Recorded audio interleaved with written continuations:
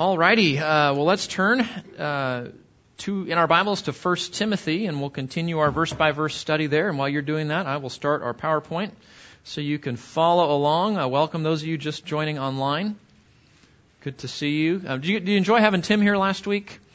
Just a faithful brother, and we were grateful to have him here. Okay, well, 1 Timothy, what are we talking about? We're talking about instructions for a healthy church. As we come back to 1 Timothy, I know it's been a few weeks. You remember that Paul is writing to Timothy. We read in the first couple of verses of 1 Timothy chapter 1, Paul has left his young disciple in the faith, Timothy, in the city of Ephesus. There's a church there that Paul was a part of for several years, and it was doing well. And as Paul had to leave that church, he anticipated that they would have difficulty and challenge like any church would. And sure enough, that challenge came a few years later. And so Paul now dispatches Timothy to go to the city of Ephesus in order to address some of the challenges and problems that they were facing. And so we can think of Timothy, the 1 Timothy, as here's this church that's not, I say a broken church. Here's this church that's struggling, and here's the remedy that's coming. Or if we want to make it a positive, we can just say these are instructions for a healthy church. And I know you would raise your hand with me and say that we do not want to be an anemic, ineffective, sickly, unhealthy sort of church. We want to be healthy, we want to be thriving, we want to be growing, we want to be faithful, we want to be effective. We want to be encouraging. We want to be a bright light to our community and beyond. And that's just not going to happen. If Ernie there wants to go out for the cross-country team, right, because he's a great runner, he wants to go out and do that, he's going to have to train and work hard, right? Or those of you that are swimmers, you have to train and work hard and put that time in. And that brings you into a place where you are going to be as effective in your sport as you can be. And think of church health in the same way. It's just like bodily health, right? We don't grow to be thriving and strong and mature by sitting on the couch and eating potato chips all day, as wonderful as that might be. We grow in maturity and wisdom and effectiveness by employing the means that God gives us in His Word to thrive and be strong and thus be effective. So 1 Timothy is a roadmap for that. It's an instruction manual for how to be a healthy church. We're going to eavesdrop on this, some God-inspired eavesdropping here, right? We're going to listen in on this conversation that Paul has with Timothy, who's one of the elders. He's one of the pastors there. And we're going to listen in on that conversation, and we're going to walk away saying, okay, these are the things that we need to focus on to grow and be strong as a church. And here's some things to be careful of, the things that Paul's going to call out and say, this is bad, don't do that. We're going to pay attention to those things so that we likewise can avoid such challenges in our own church, okay? So let's just review. This is where we've been. So if you're here for the first time, this is the review of where we've been these last few weeks, and then we're going to get into chapter 3, Lord willing, today to talk about the marks of godly leadership. So just by way of review, how are we going to be a healthy church? Number one, we've got to deal with false teaching and those who support it. We cannot tolerate false teaching and grow and survive. If you know this, those of you that have studied church history, you know that false teaching that is tolerated in the church usually becomes the destruction of the church, ultimately. And you know how it is. It's like, well, what's wrong with this? It's just another view, and we should be open and tolerant. And there's a time for legitimate biblical views on different subjects, but that's not what we're talking about here. We're going to see what's going on in 1 Timothy is the elders themselves, some of the leaders themselves have become corrupt. And they're saying things, we can just look down at the text here. They're talking about, in verse 5, he says, the goal of our instruction is love from a pure heart. This is chapter 1, verse 5. The goal of our instruction is love, right, from a pure heart and good conscience and a sincere faith. For some men, straying from these things, have turned aside to fruitless discussions, wanting to be teachers of the law, and yet they do not understand either what they are saying or the matters about which they make confident assertions. There is nothing worse than somebody who's confident and wrong. Very hard to get through to somebody like that. That's why humility is a godly attribute, right? He talks about here in verse 3 that they're teaching strange doctrines, they're paying attention to myths, to genealogies, and they're focusing on speculation. So that gives us a little bit of an idea. They're not focused on the main thing, are they? They're not focused on the Bible, they're focused on myths. They're not focused on sound doctrine, they're focused on wrong doctrine. They're not focused on things that matter, they're focused on things that don't matter, like endless genealogies and whatnot. And that gave rise to legalism and all sorts of things. And do you guys know, there are 1,001 things that are going to distract us from the main course of the gospel today.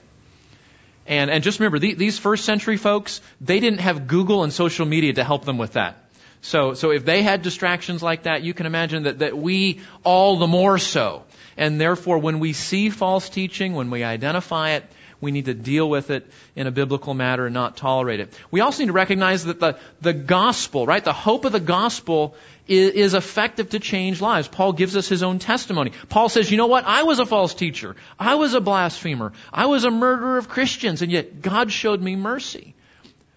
So as we think about false teachers, as we deal with false teaching, as we look at other people around us that are hostile and cold to the gospel, we don't lose heart.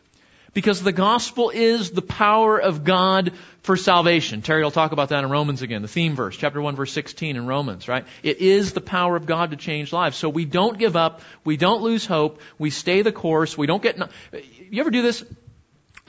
Parents, remember this? You're trying to do what the Bible says to do in parenting, and it's not working. And so what do? We try something other than what God says. And what happens?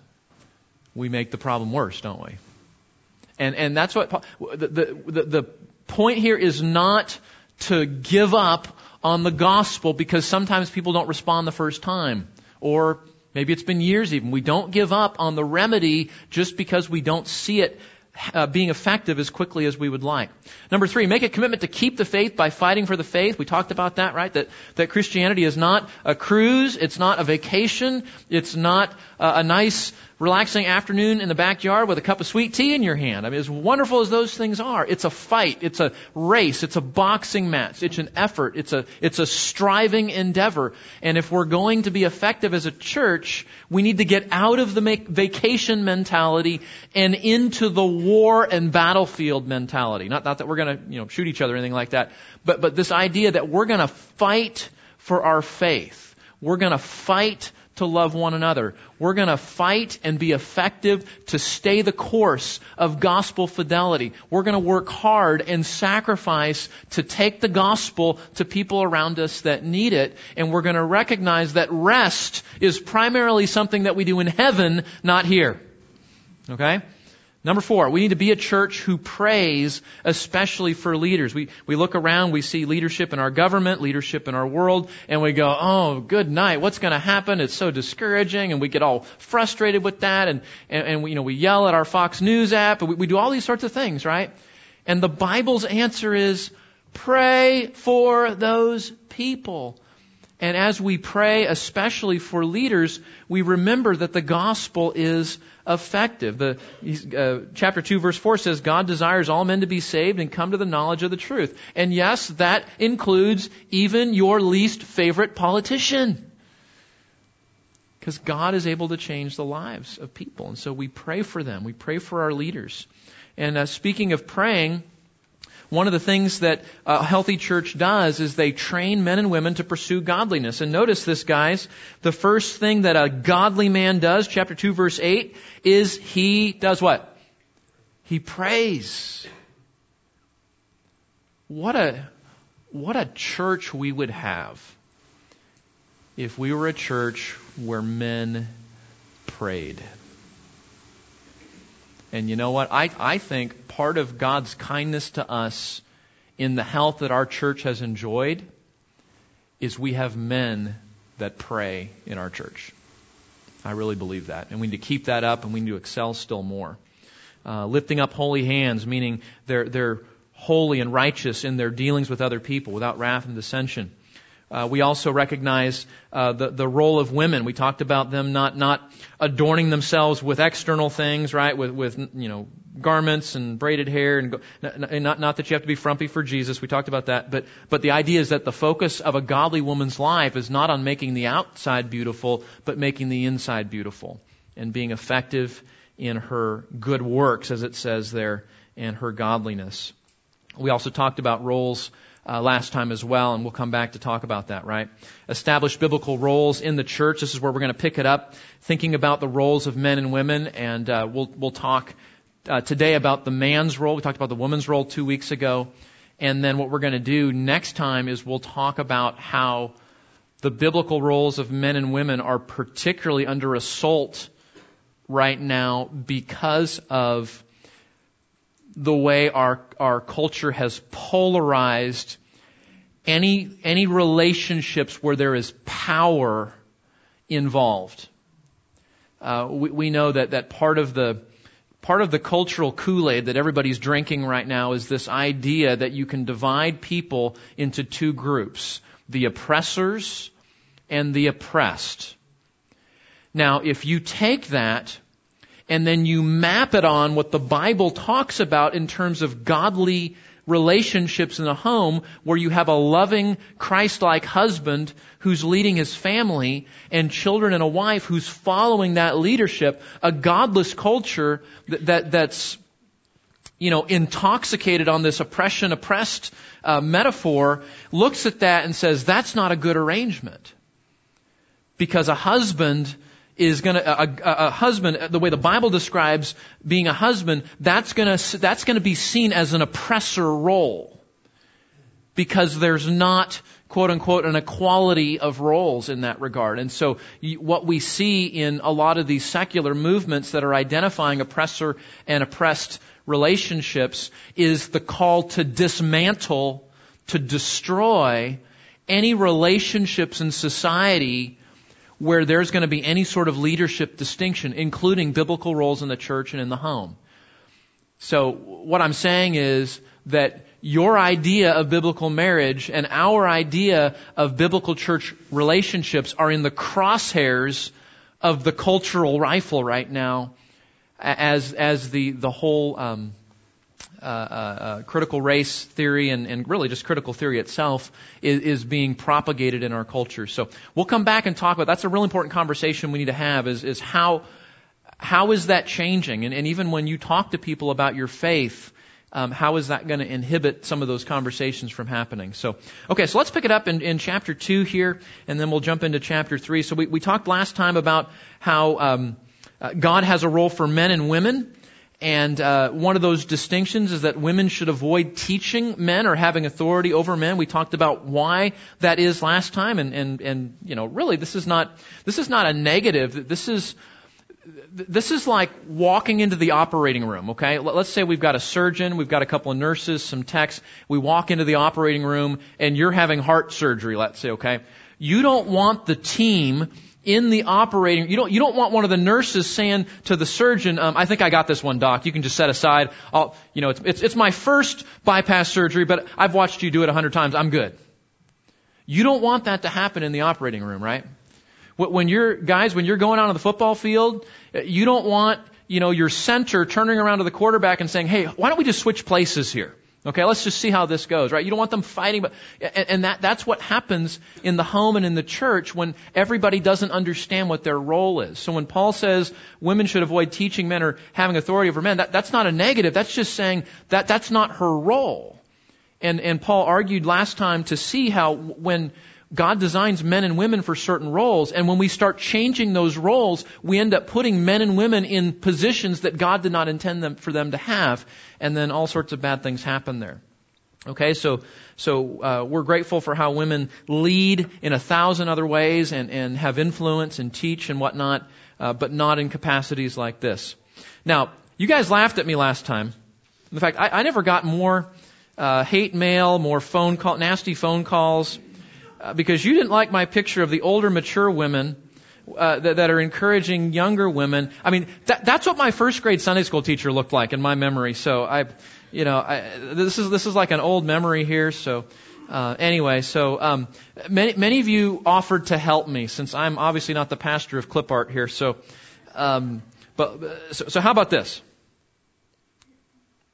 So this is the paradigm. Okay, well, let's build it again. So you have pastors, elders who equip believers and provide loving leadership. We're going to talk about their qualifications today and their role, okay? And they are providing that loving leadership, servant leadership over the course of the whole church. You have the whole church, that's you guys there, and they're engaging in the one another commands, right? So they're encouraging, they're discipling, they're helping, they're exhorting, they're loving. And when we all do that for one another, we all grow. And then when we think about roles in the home, we see husbands that are called to lovingly shepherd and instruct their wives. And that's part of what Paul's talking about here in terms of a man's role and a woman's role in their home. And within that, of course, women, wives in the home, help train children, right? That's a part of their role. That's a part of their leadership function there in their home. When we think about the church now, we have older, mature women that come alongside younger women and help them and disciple them. Okay, so how's this? Is that better? One of you sent this to me, so you can't complain. So if you're not happy with my older, mature Christian woman picture, send me something different, okay?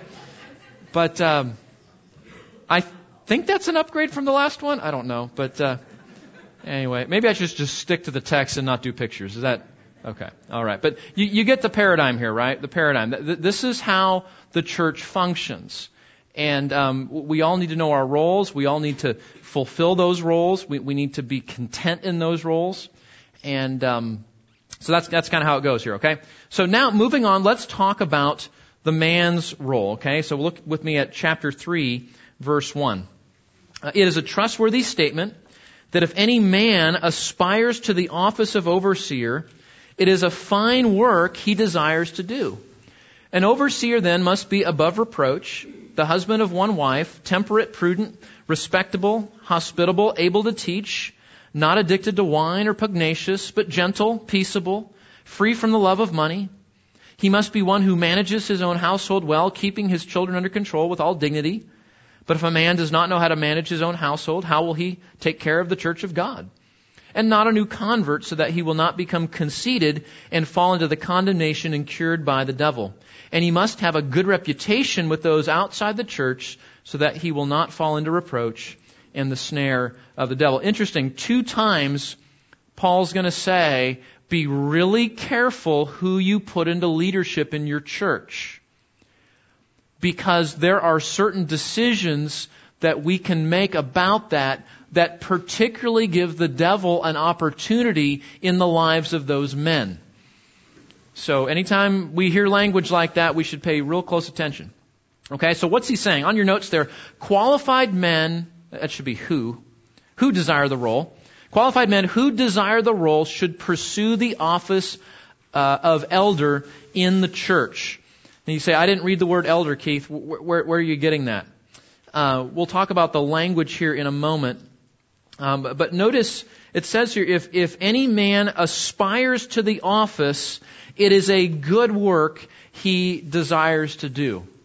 Wanting to serve at the leadership level in the church is a really good aspiration. It's really good. And that sort of subjective desire, when a man wants to be in a leadership role like that desire is part of what we call a call to leadership, a call to pastoral elder leadership.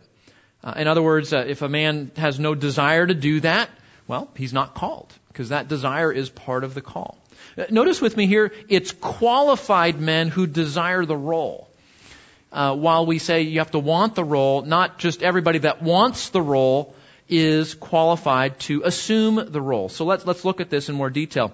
Now notice on your notes there, the words elder, overseer, bishop, and pastor. Did you know this?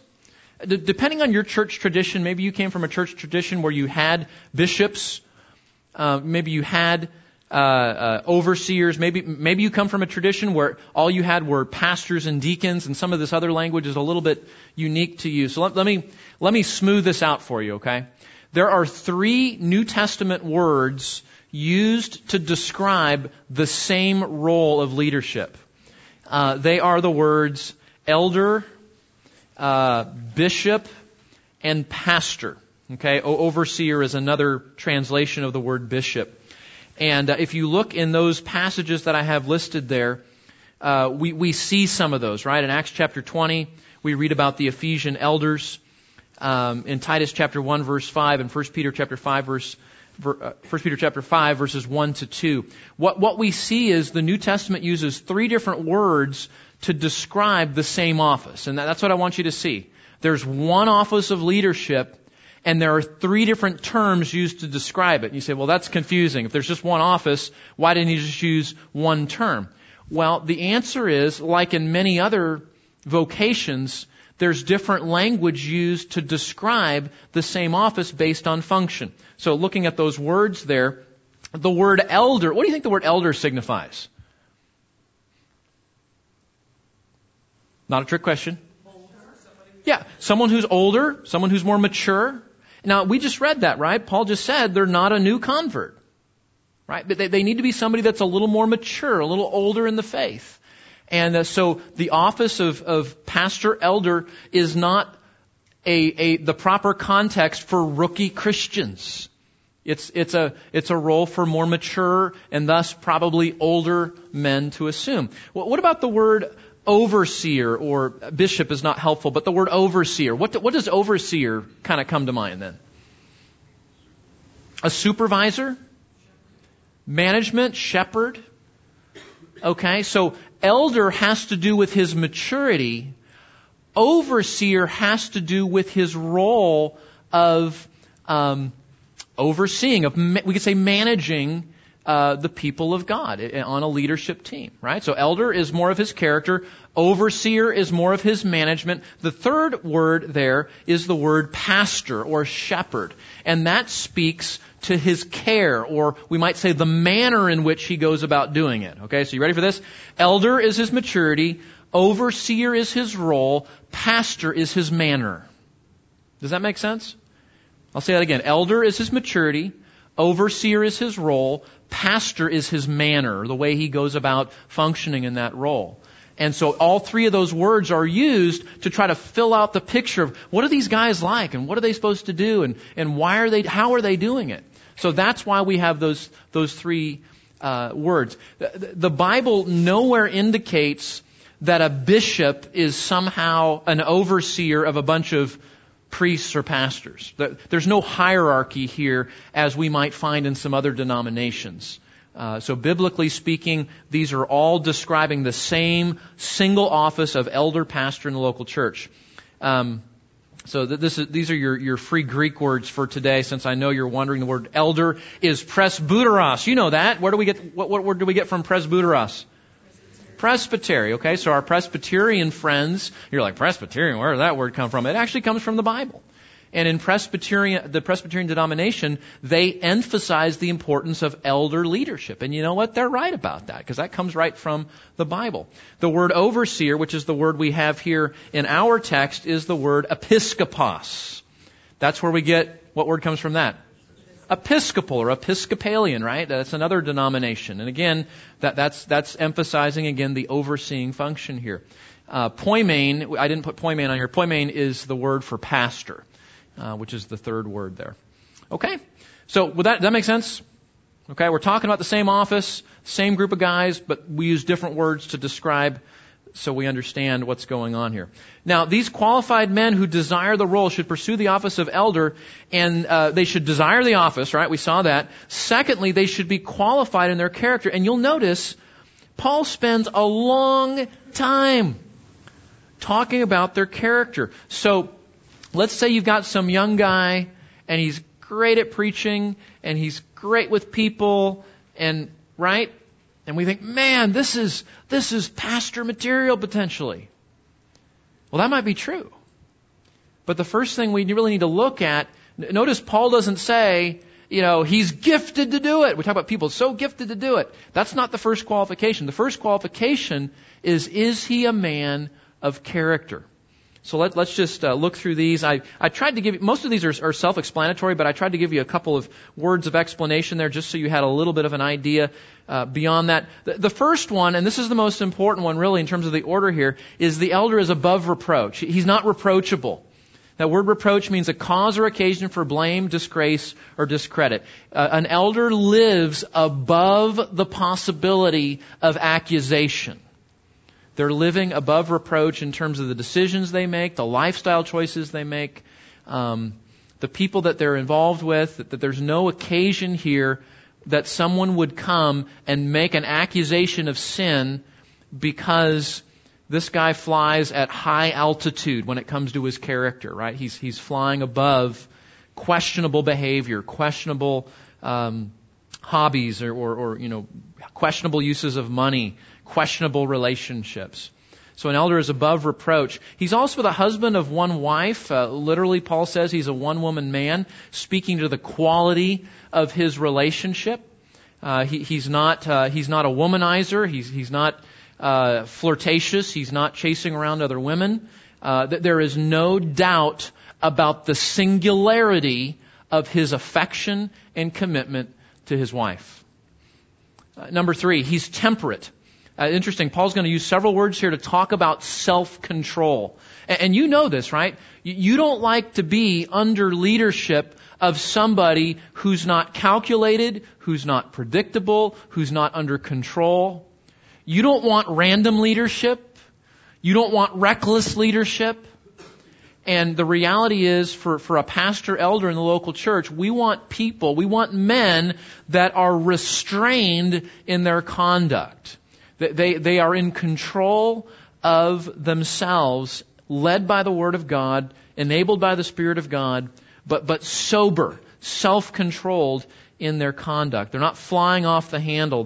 Their emotions aren't out of control. Their hobbies aren't out of control. Their habits aren't out of control. We see a Spirit-enabled self-control in their lives. Number 4, they're prudent. Again, another word for self-control. Thoughtful, in control of oneself. Respectable. That means that they're honorable. You guys know that the Bible tells us to respect leaders, right? We respect leaders, and we do that because God has put that leader over our lives. And those of you in the military, you guys understand the chain of command, and whether that guy right above you is the most wonderful person that you admire and look up to, or whether he is a fool and a jerk and not a nice guy, you still have to salute the uniform, don't you? You still have to show that respect because you're respecting the rank, you're respecting the role. We all understand that. But isn't it a lot easier to respect leaders that you actually respect, that you actually admire, that you actually look up to?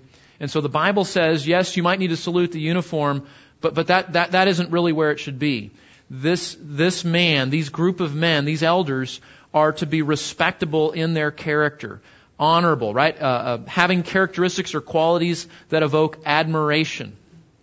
Where are we? Number 6, hospitable. That's pretty self-explanatory, right? These are people that enjoy spending time with others. They enjoy extending hospitality in terms of time and attention there. They're not addicted to wine. Here's another, see, he comes back to, this is the third time he's referenced self-control and really being above reproach. We don't want a leader that's addicted to a substance, because that addiction does what? What does addiction do? It takes over your life. It controls it. So that leader is not exercising good leadership based on the Word of God. He's exercising leadership based on his addiction. There's something else that's controlling him.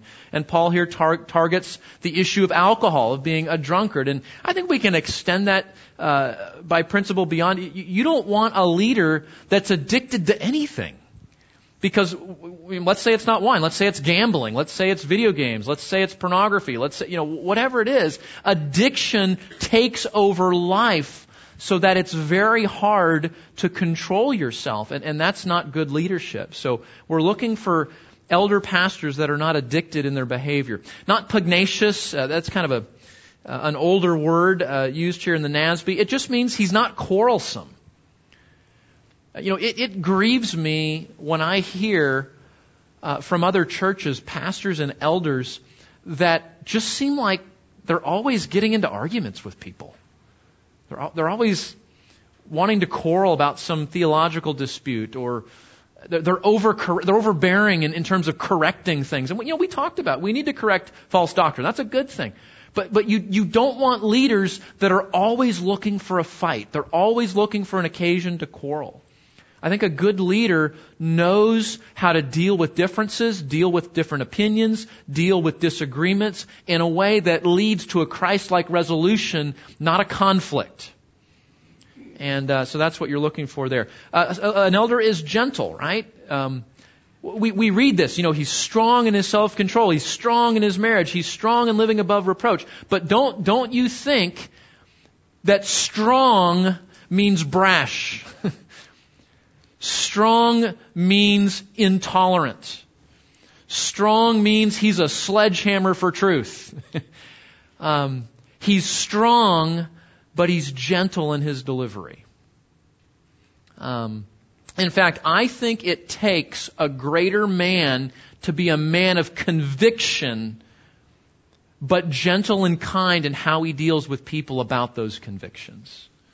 And that's the balance here that we're seeing, right? He's not a bully. He's not quarrelsome. He's not striking out, right? He's gentle. He's yielding. He's intolerant. I love this. This is from one of my dictionaries. Not insisting on every right or letter of the law. He doesn't look at every little breach as an occasion for correction. He's gentle. He knows when to speak and when not to speak. Peaceable, right? He promotes peace, not conflict. That goes back to the opposite of being quarrelsome. He's free from the love of money, right? Just like we don't want him addicted to wine, we don't want him addicted to money either. He's not greedy. He's not out for sordid gain. Of course, even in the New Testament, we had people getting involved in missionary organizations and elder and pastor ministerial pursuits, and they were doing it for the financial gain that they could achieve. So these men, we're looking for men that are free from the love of money and not greedy. Now, with all that character, that's all character. That's who the man is. Now we get to skill set. Okay, so he has to desire the office. He has to be qualified in his character. Yeah, Carl, question. Yeah.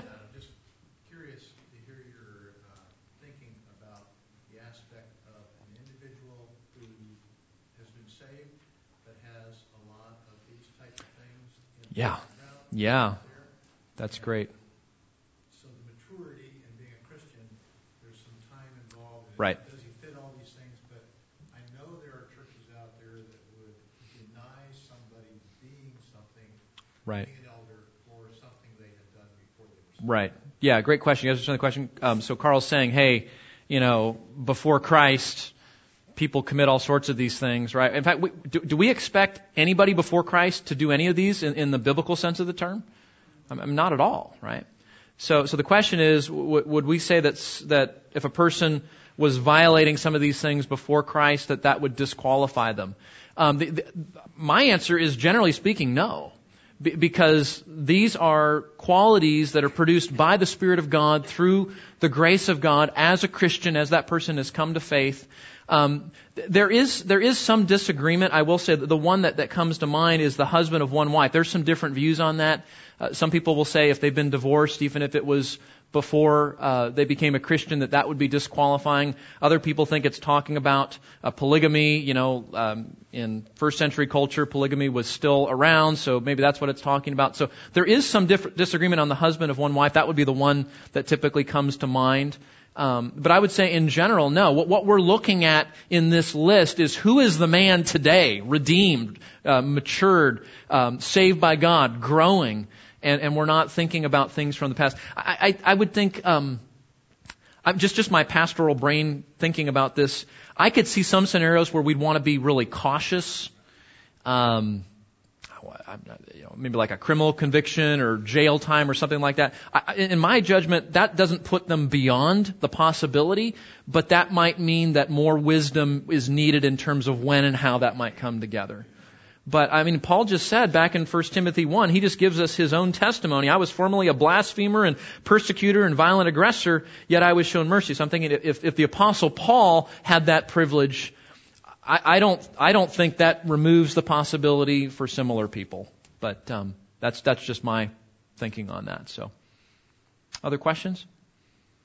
Okay, so they're qualified in their, they have to desire the office, that's number one. They have to be qualified in their character, that's number two. Look at number three here. They should be qualified in their skills.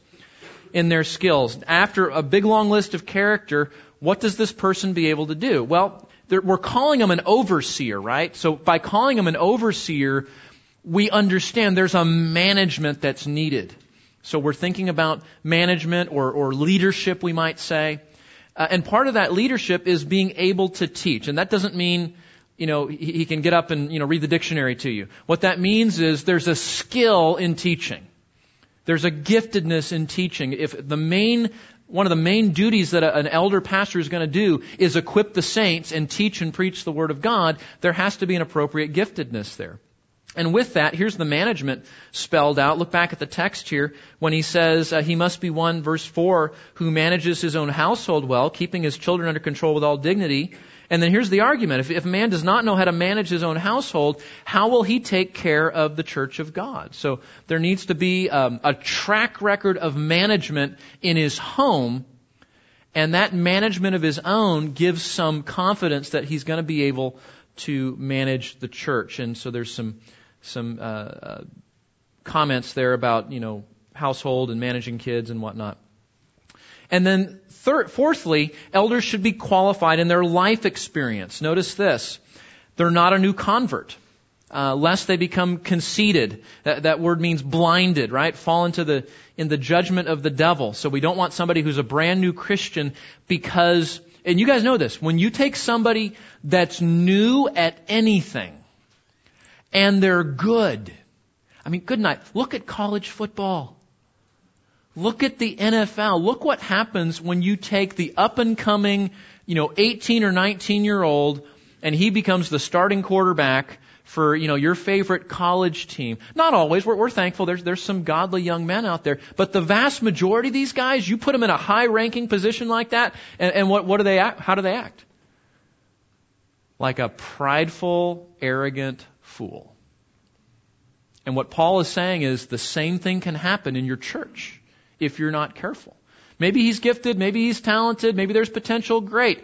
Put him in charge of, cleaning the toilets in the church or something spiritually, edifying like that, right? You want to put him in a role and see how does he do. That's an opportunity to view and to develop character, not giving him a high position that's going to be an occasion for conceit and even falling into the judgment of the devil. Remember, the fall of Satan involved pride and desiring power and a position that he was not able to have. Notice also, in terms of life experience, he has a good reputation with those outside the church, a good testimony. And this is where maybe there might be something from his background that we would want to put some time between maybe an event from his past and pursuing eldership because of that. But we want somebody that the reputation in the community is encouraging, right? He says, verse 7, and he must have a good reputation with those outside the church.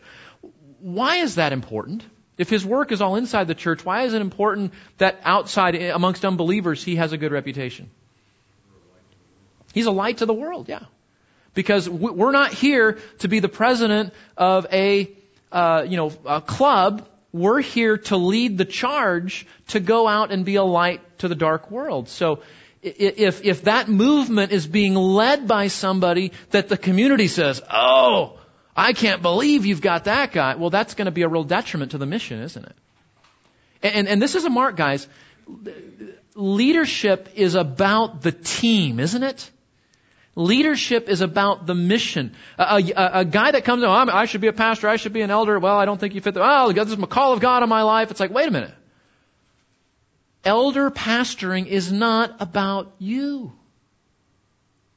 It's about a team. It's about the church. It's about the mission. It's about the commission of God to take the gospel out. And that's why Paul's giving us this detailed outline of who we're looking for, because we want it to be about the strength of the church, not an individual. We want it to be about the success of the mission, not the aspirations of one man. And so we think about that. Not a new convert, not a good reputation. And here's some additional verses. We won't look these up, but Romans 12:7 would talk about his giftedness to pastor and teach. Ephesians 4:11 talks about the office of pastor elder. Titus 1:9 talks about his doctrine. So he has to desire the office. He has to be qualified in his character. He has to have the skills and life experience. And then the final piece here is really, you're saying, well, how does somebody become a pastor elder? They have to be approved, as it were, by the local eldership, what we call ordination. And that ordination process is a recognition that the man wants the office. He's called by God because he has the character, he has the content, he has the commitment, and he has the qualifications to do so. Yes, Katie, question.